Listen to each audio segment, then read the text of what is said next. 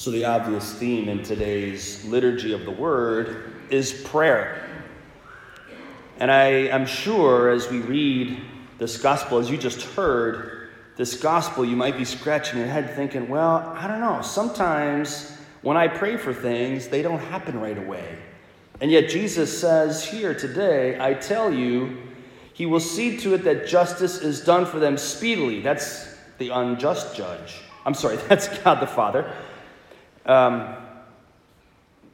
Will not God then secure the rights of his chosen ones who call out to him day and night? Will he be slow to answer them? And some of us might be thinking, yeah, sometimes he's really slow. And it's okay to be honest like that. We have to be honest with God when it seems like he's not hearing our prayer. Seems is the key word. Because God always hears us. And he's always answering. Of course, the answer isn't always yes. It's not always right now. And sometimes the answer is no. I've got something even better, so to speak. Or I've got other things brewing. And sometimes that's really hard to accept.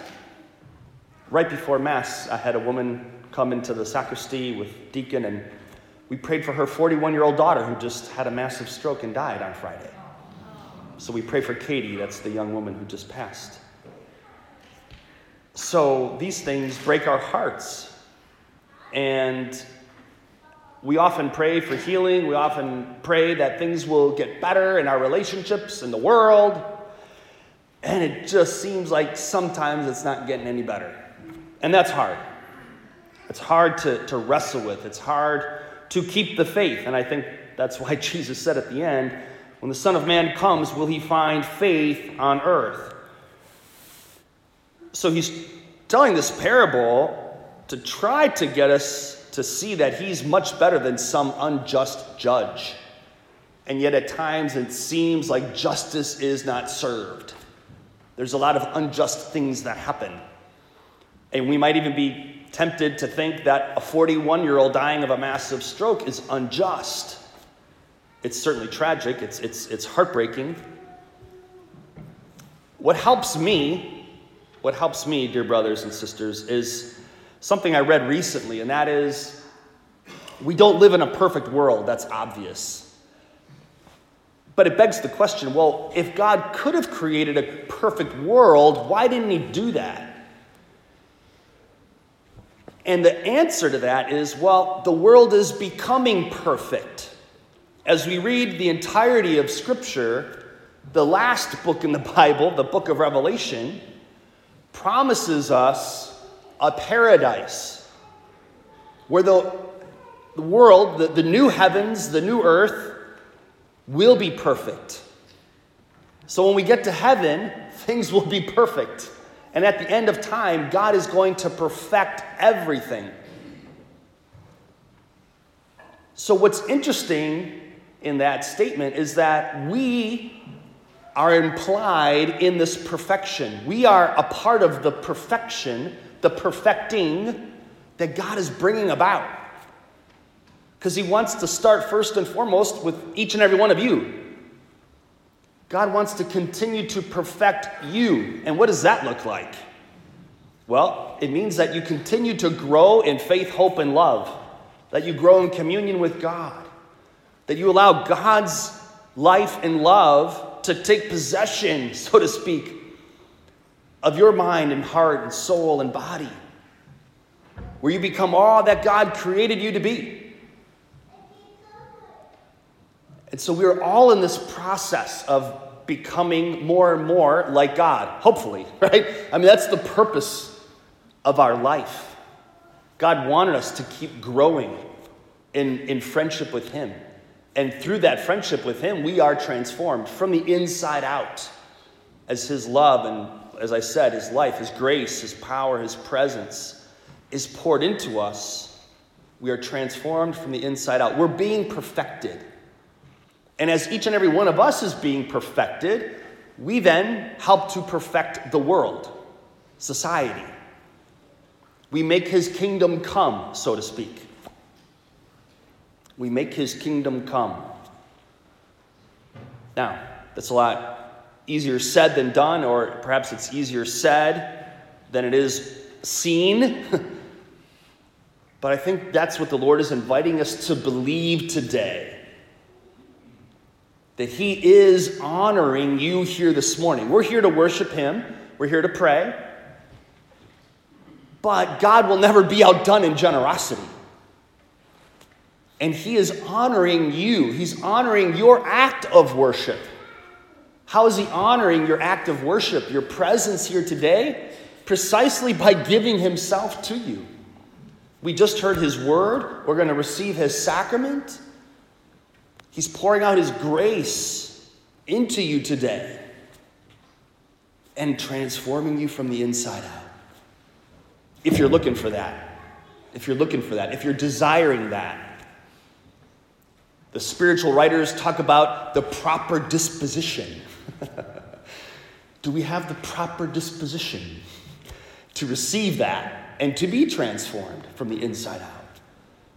Well, hopefully, yes. I mean, you're here. That's a start. That's a great start. And the Lord is inviting us to believe that, even if it's hard to believe. Fake it till you make it. And little by little, the Holy Spirit confirms it. And the Word of God confirms it. And as you encounter other believers, they encourage you, they inspire you. And they help you to realize, yeah, this is worth it. Because the enemy, the devil, would have us believe, what's the difference? What difference does it make? I think we've all been tempted to think that. But hopefully we don't give in to that temptation. So every act of worship, every act of charity, every act of hope, every act of faith that you make, that you do, God honors that. And that does contribute towards the perfection of the world. Now, you may not see it in this life. You may not see it. But at the end of time, I was having this conversation with some couples last night. At the end of time, which is to say at the end of the world, at the final judgment, just in case you didn't know, there's two judgments. Do you all understand that? When you die, there's your personal judgment. But then at the end of time, when Christ comes again, we have the final judgment. And you will then see, you will then come to know how every little act of faith, hope, and love made a difference. You'll see the ripple effect. We'll also see the ripple effect of all of our sins. You will see the ripple effect of your sins. And how through generations you may have damaged your children and grandchildren and so on and so forth, or neighbors. However, by the grace of God, by the mercy of God, we can repair that damage here and now. By being here and by praying and by asking God for mercy, we're repairing the damage. And we are actually perfecting that which was damaged. That which was distorted because of sin. So it matters that you're here. It really matters. It does make a difference. So don't doubt that. Let's make a corporate act of faith, shall we? Repeat after me. This is what we call an activation. So I know it's early, but I'll take it slow. Jesus, I believe that my prayers and my presence here make a difference. I believe that you are perfecting me from the inside out by the power of your grace through faith. Amen. And perhaps as a final encouragement, I know we're praying hard for the defeat of Proposal 3, and it's really great to see how, in the face of this evil, people are coming together to fight the good fight. And I just want to remind us that the battle belongs to the Lord. Yes, we need hands and feet on the ground.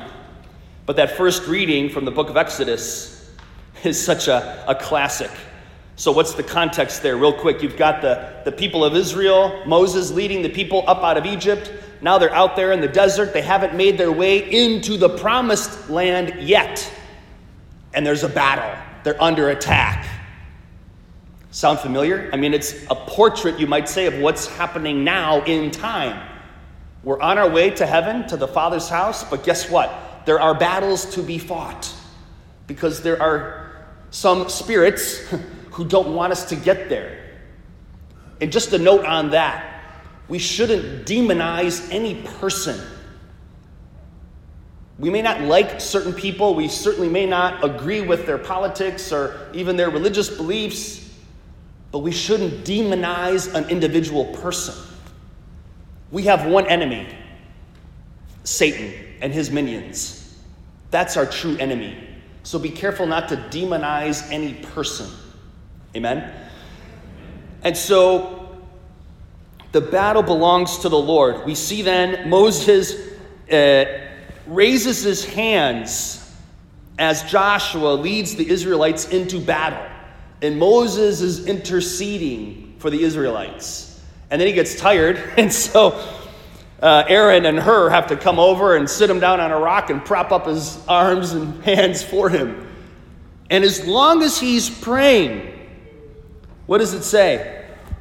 That's as long as Moses kept his hands raised up, Israel had the better of the fight.